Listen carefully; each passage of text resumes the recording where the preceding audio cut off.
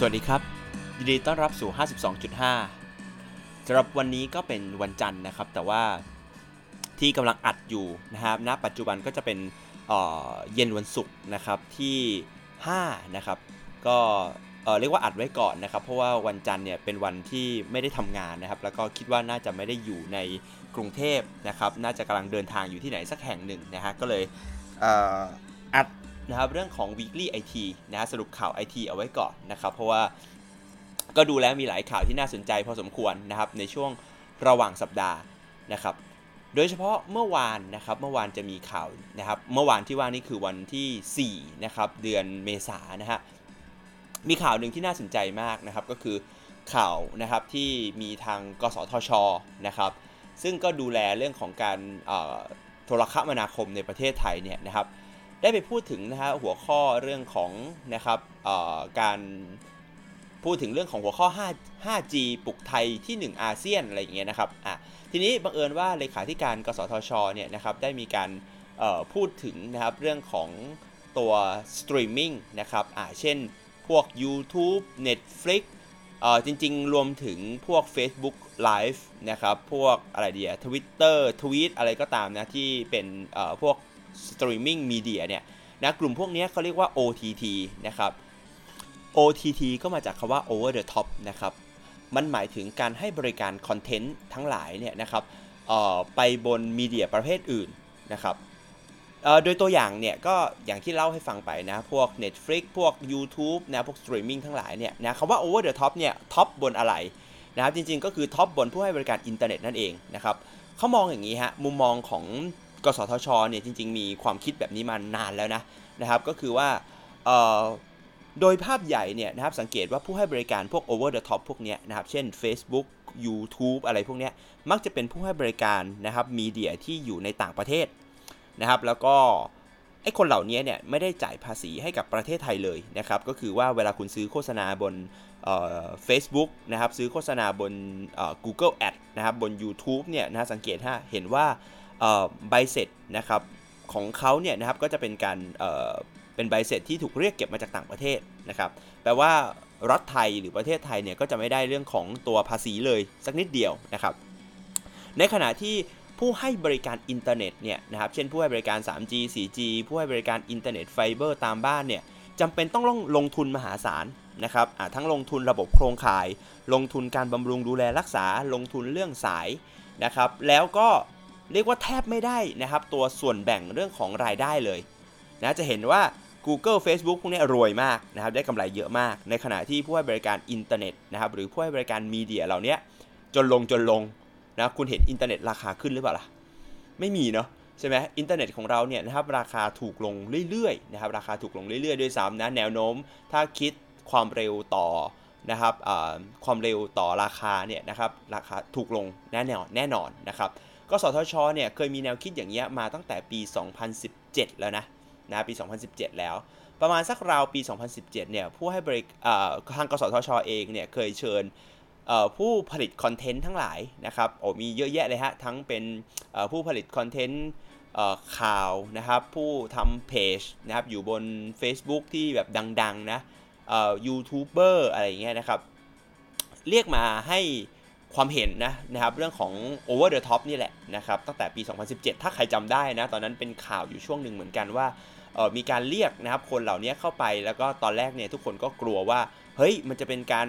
ปิดกั้นสื่อหรือเปล่านะครับเป็นการมาล็อบบี้สื่อหรือเปล่านะครับแต่จริงๆก็ไม่ใช่นะเขาจากในที่คนที่เขาเข้าไปมาเนี่ยนะครับเขาก็เล่าให้ฟังว่าเนี่ยแหละเป็นเรื่องของเขาต้องการอยากจะหาวิธีเก็บเงินนะครับจากผู้ให้บริการที่เป็น over the top เหล่านี้แหละนะครับซึ่งก็ถือว่าเบียดบังนะครับผู้ให้บริการอินเทอร์เน็ตอยู่นะฮะล่าสุดนี่แหละนะครับเขาก็เลย นายถากรนะฮะตันสิทธิ์นะครับ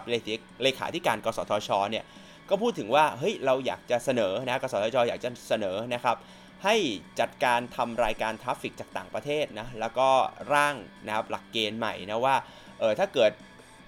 ผู้ให้บริการ over the top เหล่านี้นะครับควรจะต้องมีส่วนนะฮะในร่วมของส่วนร่วมในการจ่ายเงิน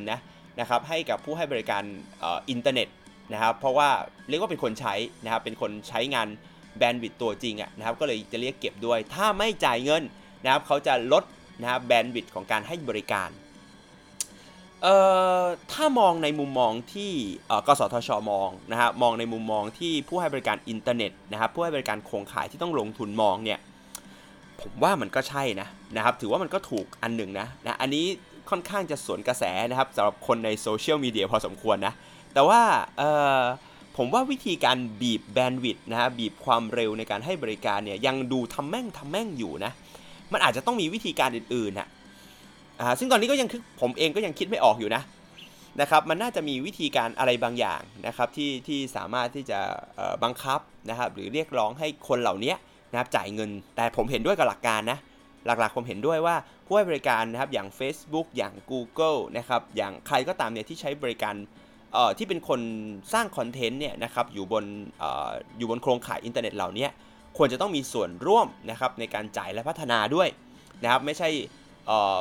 สร้างคอนเทนต์เก็บเงินแล้วก็ออกไปจากประเทศอย่างเดียวนะครับฟังดูเหมือนรักชาติเนาะนะครับแต่จริงๆก็นะครับตามหลักการพื้นฐานมันก็ควรจะเป็นอย่างนั้นนะอันนี้เป็นข่าวแรกที่ผมเห็นฮือฮากันพอสมควรนะคนด่ากสทช.กันเยอะเลยนะครับเพราะว่าแน่นอนถ้าบีบเรื่องของแบนด์วิดต์จริงสมมตินะFacebook Google นะครับ YouTube บอกไม่จ่ายนะครับบีบไปสินะครับมันก็จะมีปัญหาแล้วนะครับปัญหาก็จะกระทบไปถึงผู้ใช้งานเนาะผู้ใช้งานก็จะบอกเอ้าทำไมเราจ่ายอินเทอร์เน็ตเร็วแต่ใช้งานช้าล่ะอันนี้ก็จะเป็นประเด็นแล้วนะผมว่ามันเป็นเรื่องที่กากกระอ่วนพอสมควรนะที่จะทำนะครับจริงๆถ้าเกิดยังทำให้เป็นจริงไม่ได้หรือเรียกว่ายังหาแนวทางที่ดีนะครับที่มีคนบาดเจ็บน้อยๆไม่ได้เนี่ยนะครับก็ไม่ควรจะเอามาพูดในที่สาธารณะเนาะกลายเป็นประเด็นเปล่าๆนะครับก็อาจจะเป็นเรื่องที่ไม่ make sense เรื่องที่2นะครับของสัปดาห์นี้นะครับก็คือเรื่องเกี่ยวข้องกับ Facebook Facebook เนี่ยนะครับช่วงหลังๆมานะครับโดยเฉพาะเดือน2เดือนนี้ก็ท็อปฟอร์มนะครับตั้งแต่ Facebook ล่มเก็บรหัสผ่านเป็น Plain Text นะครับสามารถอ่านได้นะครับซึ่งผมเองนะฮะคือสักสัปดาห์ที่แล้วเนี่ยนะครับก็มีเล่าไปใช่ไหมว่าFacebook เนี่ยมีการเก็บรหัสผ่านนะครับของ User กว่าประมาณสัก600ล้านคนนะครับให้เป็น Plain Text นะครับมาเช้าวันที่4เนี่ยนะครับวันที่4เดือนเมษายนเนี่ยผมเองก็เจอกับตัวเลยนะ Facebook ก็เด้งขึ้นมาบอกว่าเนี่ยนะครับยินดีด้วยนะครับจริงๆก็ไม่ใช่ยินดีด้วยนะเขาบอกว่าเราพบว่านะครับรหัสผ่าน Facebook ของคุณนะถูกเก็บอยู่ใน Facebook ในฟอร์แมตที่อ่านได้นะครับเราแก้ไขปัญหานี้เรียบร้อยแล้วนะครับแล้วก็ตรวจสอบแล้วว่าพาสเวิร์ดของคุณเนี่ยนะครับไม่น่าจะมีการไม่มีสัญญาณว่าจะมีการแอสเซสอย่างไม่เหมาะสมนะหรือเอาไปใช้งานในทางที่ผิดอะไรอย่างเงี้ยนะครับซึ่งตอนผมอ่านนะฮะรายงานเรื่องความปลอดภัยนะครับ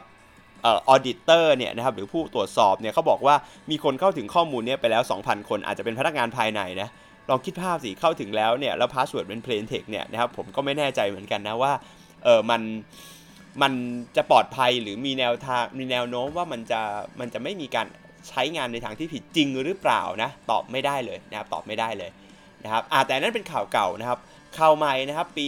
สัปดาห์นี้นะครับ Facebook ทำพีคอีกรอบนะครับประมาณสักวันที่2นะครับประมาณวันที่2เมษายนเนี่ยนะครับมีการพบว่านะครับในหลายๆประเทศนะครับในบางประเทศนะครับมียูเซอร์นะครับที่ทำการสมัครนะครับ Account Facebook ใหม่เนี่ยนะครับมันก็ให้ยืนยันอีเมลอันนี้ก็ปกตินะครับก็สมัครผ่านอีเมลอะไรเรียบร้อยนะครับหลังจากนั้นเนี่ยนะครับปรากฏว่านะครับ Facebook มีการถามรหัสผ่านของอีเมลอีกรอบครับซึ่งประหลาดมากนะครับจริงๆยืนยันด้วยอีเมลปุ๊บจบแล้วนะแต่ Facebook เนี่ยดันมีหน้าอีกหน้าหนึ่งซึ่งมีคนแคปนะครับมาลงใน Twitter นะครับชื่อคุณEนะครับ dash แล้วก็ซูชินะครับเอามาให้ดูบอกเฮ้ยทำไม Facebook ต้องมาถามรหัสผ่านด้วยนะครับก็คือมันขึ้นมาเป็นว่าอีเมลของเราคืออะไรอีเมลนะฮะไม่ใช่ Facebook นะอีเมลของเราคืออะไรเสร็จแล้วก็บอกว่าอีเมลพาสเวิร์ดคืออะไรนะครับแล้วก็ให้เรากรอกนะครับบอกเฮ้ยการ verify ด้วยการกรอกอีเมลพาสเวิร์ดนั้นมันไม่น่าจะถูกต้องนะครับเพราะว่าอีเมลพาสเวิร์ดควรจะเป็นความลับเฉพาะเรานะครับไม่ควรจะเป็นสิ่งที่ Facebook จะรับรู้ได้นะเราอาจจะตั้งพาสเวิร์ดบน Facebook อีก พาสเวิร์ดหนึ่งก็ได้เนาะใช่ไหมนะครับซึ่งพอเขาทวีตอันนี้ออกไปเนี่ยปรากฏว่าเขามีคนไปถาม Facebook ครับ Facebook ก็บอกว่าจริงโดย Facebook อ้างอะไรตลกที่ไม่ค่อย make sense นะครับว่าอันเนี้ยเป็นกระบวนการในการพิสูจน์ตัวตนนะโดยไม่ได้จัดเก็บพวกรหัสผ่านอีเมลคือรู้ได้ไงฮะนะเราไม่มีวันรู้ได้เลยใช่ไหมนะครับทีนี้ Facebook ก็บอกว่าแต่มันไม่ใช่วิธีการที่แบบมันจะต้องทำนะเพราะมันมีลิงก์คำว่า need help อยู่เนี่ยถ้ากดปุ๊บเนี่ยมันก็สามารถไปเลือกวิธียืนยันตัวตนอื่นๆได้แต่ไอ้ลิงก์ need help เนี่ยตัวเล็กๆที่อยู่ซ้ายมือเนี่ยใครมันจะคิดว่าใช้ใช่ไหมครับมันไม่มีใครคิดว่าใช้ไงนะครับมันก็จะมีปัญหาแหละนะครับอันนี้ก็เป็นประเด็นอันแรกเลยนะครับซึ่งสุดท้าย Facebook ก็ยอมรับว่าอันนี้เป็นวิธีที่ไม่ดีนะครับแล้วก็จะยกเลิกวิธีการนี้นะครับอันนั้นเป็นพีคอันแรกนะครับของ Facebook นะเสร็จแล้วพีคอันที่2ของ Facebook อีกนะครับสักประมาณวันที่3วันที่4นะครับเรียกว่าติดกันเลยนะมีคนเอาโปรแกรมที่ใช้ในการเสิร์ชนะครับบน S3 Bucket นะครับของ Amazon นะ S3 Bucket นี่คือบริการนะครับที่เป็น storage นะครับบริการเก็บข้อมูลนะครับที่อยู่บนคลาวด์ของ Amazon นะครับS3 Bucket เนี่ยปกติเนี่ยมันก็จะต้องมีกระบวนการยืนยันตัวตนก่อนจะเข้าถึงข้อมูลนะครับใน Bucket ได้นะครับใน storage ได้นะครับแต่ว่ามันก็จะมีบางคนที่ไม่ได้ยืนยันไม่ได้เปิดเรื่องการยืนยันตัวตนนะปล่อยให้ทุกคนสามารถเข้าถึงได้อย่างสาธารณะจากอินเทอร์เน็ตอย่างเงี้ยนะครับเช่นข่าว True นะครับที่มีบัตรประชาชนของคนที่ไปลงทะเบียนนะครับซิมเนี่ยนะครับไปอยู่บน S3 Bucket เหมือนกันนะเมื่อปีที่แล้วนะครับรอบนี้เหมือนกันครับมีคนไปค้นนะครับแล้วก็เจอนะครับเป็น2ชุดนะครับชุดแรกเนี่ยนะครับทั้ง2ชุดเนี่ยเป็น Facebook Application ทั้งคู่เลยนะครับอันแรกเนี่ยเป็นแอปที่ชื่อว่า @depool นะครับ @depool เนี่ยนะครับมีการเก็บข้อมูลนะครับที่เป็นเรื่องของคอมเมนต์ไลค์นะครับพวก reaction ทั้งหลายนะ account name Facebook user ID อะไรอย่างเงี้ยนะครับรวมถึงนะฮะเรื่องของ check in location อะไรแบบนี้นะครับรวมถึงรหัสผ่านด้วยนะพวกนี้ทั้งหมดอยู่ในรูปแบบ plain text เลยนะครับประมาณสัก 22,000 account นะครับ22,000 รายการนะครับก็ค่อนข้างเยอะเลยนะครับแต่ว่าถึงแม้ว่ามันจะไม่ใช่นะครับตัว username password ของ Facebook เองเนี่ยนะครับแต่เป็น username password ของไอ้เกมนะครับที่ชื่อว่า @depool เนี่ยนะครับหรือแอปพลิเคชันผมไม่แน่ใจนะมันเป็นเกมหรือเปล่า @depool เนี่ยนะครับแต่ว่ามันเป็นไปได้มากเลยครับที่คนที่ใช้งาน Facebook นะครับแล้วใช้แอปที่ชื่อ @depool เนี่ยจะสร้างรหัสนะครับusername กับ password เนี่ยนะครับของไอ้เกมเนี้ยเหมือนกับ Facebook นะครับเหมือนกับรหัสผ่านของ Facebook ฉะนั้นมีปัญหาแน่ๆนะครับว่าพอมีคนเข้าถึงได้เนี่ยนะครับอันนี้เป็นข้อมูลที่มีความปลอดภัยแน่นอนนะครับสุดท้ายเนี่ยนะครับนอกจากนี้แล้วเนี่ยนะครับมันยังมีอีกตัวหนึ่งนะครับยังมีอีกตัวหนึ่งนะก็คือมันจะมีแอปอีก1โฟลเดอร์นะฮะที่มีข้อมูลเหมือนกันนะครับเป็นอะไรนะครับผมไม่แน่ใจนะฮะเป็นชื่อ Cultura นะครับ Collectiva อะไรเงี้ยนะครับเป็นของบริษัท Cultura Collectiva นะครับเป็นบริษัทที่เป็นออนไลน์มีเดียแพลตฟอร์มในแถบอเมริกาใต้นะครับข้อมูลเนี่ยจะไม่มีพาสเวิร์ดนะแต่ว่าก็มีข้อมูลนะครับเช่น Facebook ID Comment Like อะไรเงี้ยนะครับข้อมูลที่ใช้วิเคราะห์หน้าฟีดทั่วๆไปนะครับซึ่งข้อมูล2อันนี้จริงๆมันไม่ควรจะไปปรากฏอยู่ในพื้นที่สาธารณะอย่าง S3 Bucket ที่เปิดเป็น Public เลยนะเพราะว่าการเปิดเป็น Public แบบนี้เนี่ยทำให้คนสามารถใช้เครื่องมือเนี่ยในการค้นเจอได้นะครับแล้วก็ข้อมูลพวกนั้นก็อาจจะถูกไปใช้ในการโจมตีเหยื่อได้เหมือนกันนะครับมันก็เลยกลายเป็นประเด็นนะว่าไอ้ third party เนี่ยนะครับหรือคนที่มาพัฒนาแอปให้กับ Facebook เนี่ยนะครับมันดันทำให้มันไม่ปลอดภัยนะครับตัว Facebook เองก็น่าจะต้องมีมาตรการอะไรบางอย่างนะครับในการที่จะควบคุมตรงนี้นะครับเพื่อที่จะทำให้ third party ที่มาพัฒนาแอปนะครับของ Facebook เนี่ยนะครับควบคุมความปลอดภัยนะครับให้กับข้อมูลของ user เองด้วยนะสุดท้ายนะไอ้ข้อมูลทั้ง2ชุดนะครับทั้งชุดของนะครับ Cultura Collectiva นะครับแล้วก็ @depool เนี่ยนะครับก็โดน Amazon ปิดไปนะหลังจากมีการเรียกว่ามีการแจ้งนะครับrequest ไปทาง Amazon Web Service นะครับ Amazon Web Service ก็จัดการปิดให้ นะเพราะว่าเป็นข้อมูลที่ค่อนข้างจะเซนซิทีฟนะครับมีความสุ่มเสี่ยงได้นั่นเองนะครับข่าวที่3นะครับก็จะเป็นข่าวที่ผมรู้สึกตื่นเต้นกับมันนะครับค่อนข้างมากนะครับแม้ว่ามันจะไม่ค่อยได้ใช้ในประเทศไทยนะหรือใช้ในประเทศไทยได้ยากก็เถอะแต่ว่าถือเป็นก้าวแรกๆนะครับผมเชื่อว่านะเป็นก้าวแรกๆของการเปลี่ยนแปลงพวก user interface ที่เกิดขึ้นในยุคของเรานะครับที่เรามองเห็นได้อีกไม่นานนี่แหละนะครับก็คือสิ่งที่เรียกว่า Google Duplex นะครับ Google Duplex เนี่ยนะครับมีชื่อเสียงมาสักราวๆเกือบผมว่า2ปีได้แล้วนะครับในงานนะครับ Google I/O นะครับมีการนะครับเอา Google Duplex เนี่ยมาโชว์หลายรอบแล้วนะครับโดยที่เขาเอามาโชว์เนี่ยจะเป็นลักษณะของการที่ให้นะครับไม่รู้เคยได้เห็นวิดีโอหรือเปล่านะฮะมันจะเป็นวิดีโอในลักษณะของการที่สั่งให้ Google Duplex เนี่ยนะครับซึ่งมันจะเป็นเหมือนผู้ช่วยส่วนตัวของเรานะครับอยู่บนโทรศัพท์มือถือเนี่ยนะครับแจ้งว่าเฮ้ยเนี่ยไปจองร้านอาหารซิมันก็จะจัดการนะโทรไปหาร้านอาหารเลยนะครับเสร็จแล้วมันก็โทรเสร็จแล้วมันก็คุยกับนะครับตัวคนจริงๆนะคือเราใช้ AI เนี่ยซึ่งก็คือ Google Duplex เนี่ยคุยกับคนจริงๆนะเพื่อจองร้านอาหารนะครับซึ่งเวลาเราไปนั่งฟังเนี่ยมันเหมือนคนจริงมากเลยก็คือคนเนี่ยนะครับเวลาพูดเขาก็ไม่ได้พูดด้วยภาษาที่มันถูกต้องตามหลักไวยากรณ์นักใช่ไหมพูดแสลงบ้างพูดขาดตกบ้างพูดนะครับกลับหน้ากับหลังบ้างนะ Google Duplex กลับเข้าใจนะแล้วก็สามารถตอบโต้ได้อย่างเรียกว่าเป็นธรรมชาติมากเลยนะครับก็ตอนนั้นเนี่ยก็เป็นที่ฮือฮามากว่าโอ้โห AI ที่เป็น voice assistant เนี่ยมันทำได้ถึงเลเวลนี้แล้วนะครับแต่ว่านั่นก็ผ่านมาสัก2ปีแล้วนะทีนี้จริงๆเมื่อสักเดือนที่แล้วนะครับสักเดือนที่แล้วนะครับก็จะมีข่าวอันนึงว่ามีการเปิดตัวนะครับให้ใช้งานนะครับตัว Google Duplex เนี่ยนะครับบนโทรศัพท์ที่เป็น Pixel นะครับซึ่งก็ยังอยู่ในเรียกว่าวงจำกัดอยู่นะเพราะว่าไอ้ Google Pixel เนี่ยเป็นโทรศัพท์ที่ไม่ได้เรียกว่าคนทั่วไปก็ไม่ได้ใช้เนี่ยแหละนะครับทีนี้ปัจจุบันเนี่ยนะครับสักประมาณวันที่4นะครับมีข่าวนะฮะจาก Google Support นะครับแจ้งออกมาว่าตอนนี้เนี่ยนะครับsupport อุปกรณ์ Android นะครับรุ่นอื่นๆเรียบร้อยแล้วนะครับแต่ Android ที่จะใช้ได้เนี่ยต้องเป็น Android เวอร์ชัน5นะครับซึ่งก็มีเยอะอยู่นะครับก็โทรศัพท์รุ่นใหม่ๆเนี่ยนะครับก็ที่เป็น Android ก็จะคงจะใช้เป็น Android เวอร์ชัน5เกือบหมดนะครับแต่ว่าแน่นอนมันก็จะ support นะครับแค่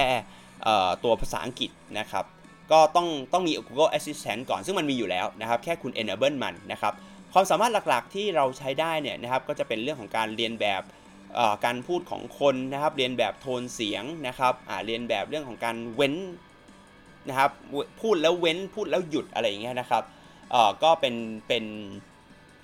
บริการหลักๆหรือฟีเจอร์หลักๆที่ Google โชว์มาหลายรอบแล้วนะครับ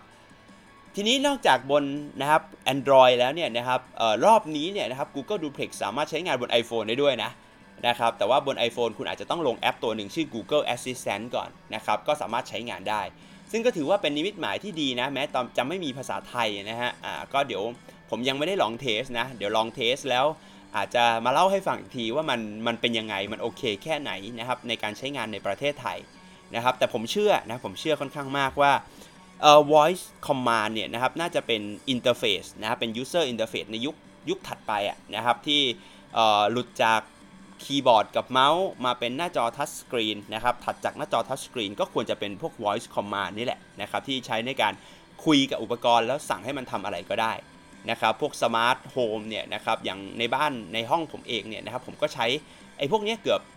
อบหมดกับเกือบทุกอุปกรณ์นะครับซึ่งก็สะดวกมากนะครับสะดวกมากเป็นความชอบส่วนตัวนะครับอันหนึ่งนะครับข่าวถัดไปนะครับก็จะเป็นนะครับเรื่องของ Google นะครับเหมือนเดิมนะจะเป็น Google Pay นะครับ Google Pay ที่เป็นการจ่ายเงินนะครับผ่าน Account ที่เป็นของ Google นะฮะซึ่งก็แน่นอนฮะจ่ายเงินผ่าน contactless นะครับก็คือเอาโทรศัพท์มือถือนะแปะจ่ายเป็น NFC ได้นะครับทีนี้แล้วมันน่าตื่นเต้นตรงไหนใครๆเขาก็ทำนะฮะตัว Apple นะครับในสัปดาห์ที่แล้วนะครับก็มีเปิดตัวนะครับ Apple Card ออกมานะครับแล้วมันเป็นยังไงนะครับคือGoogle Pay เนี่ยนะครับสำหรับในสิงคโปร์เนี่ยนะครับ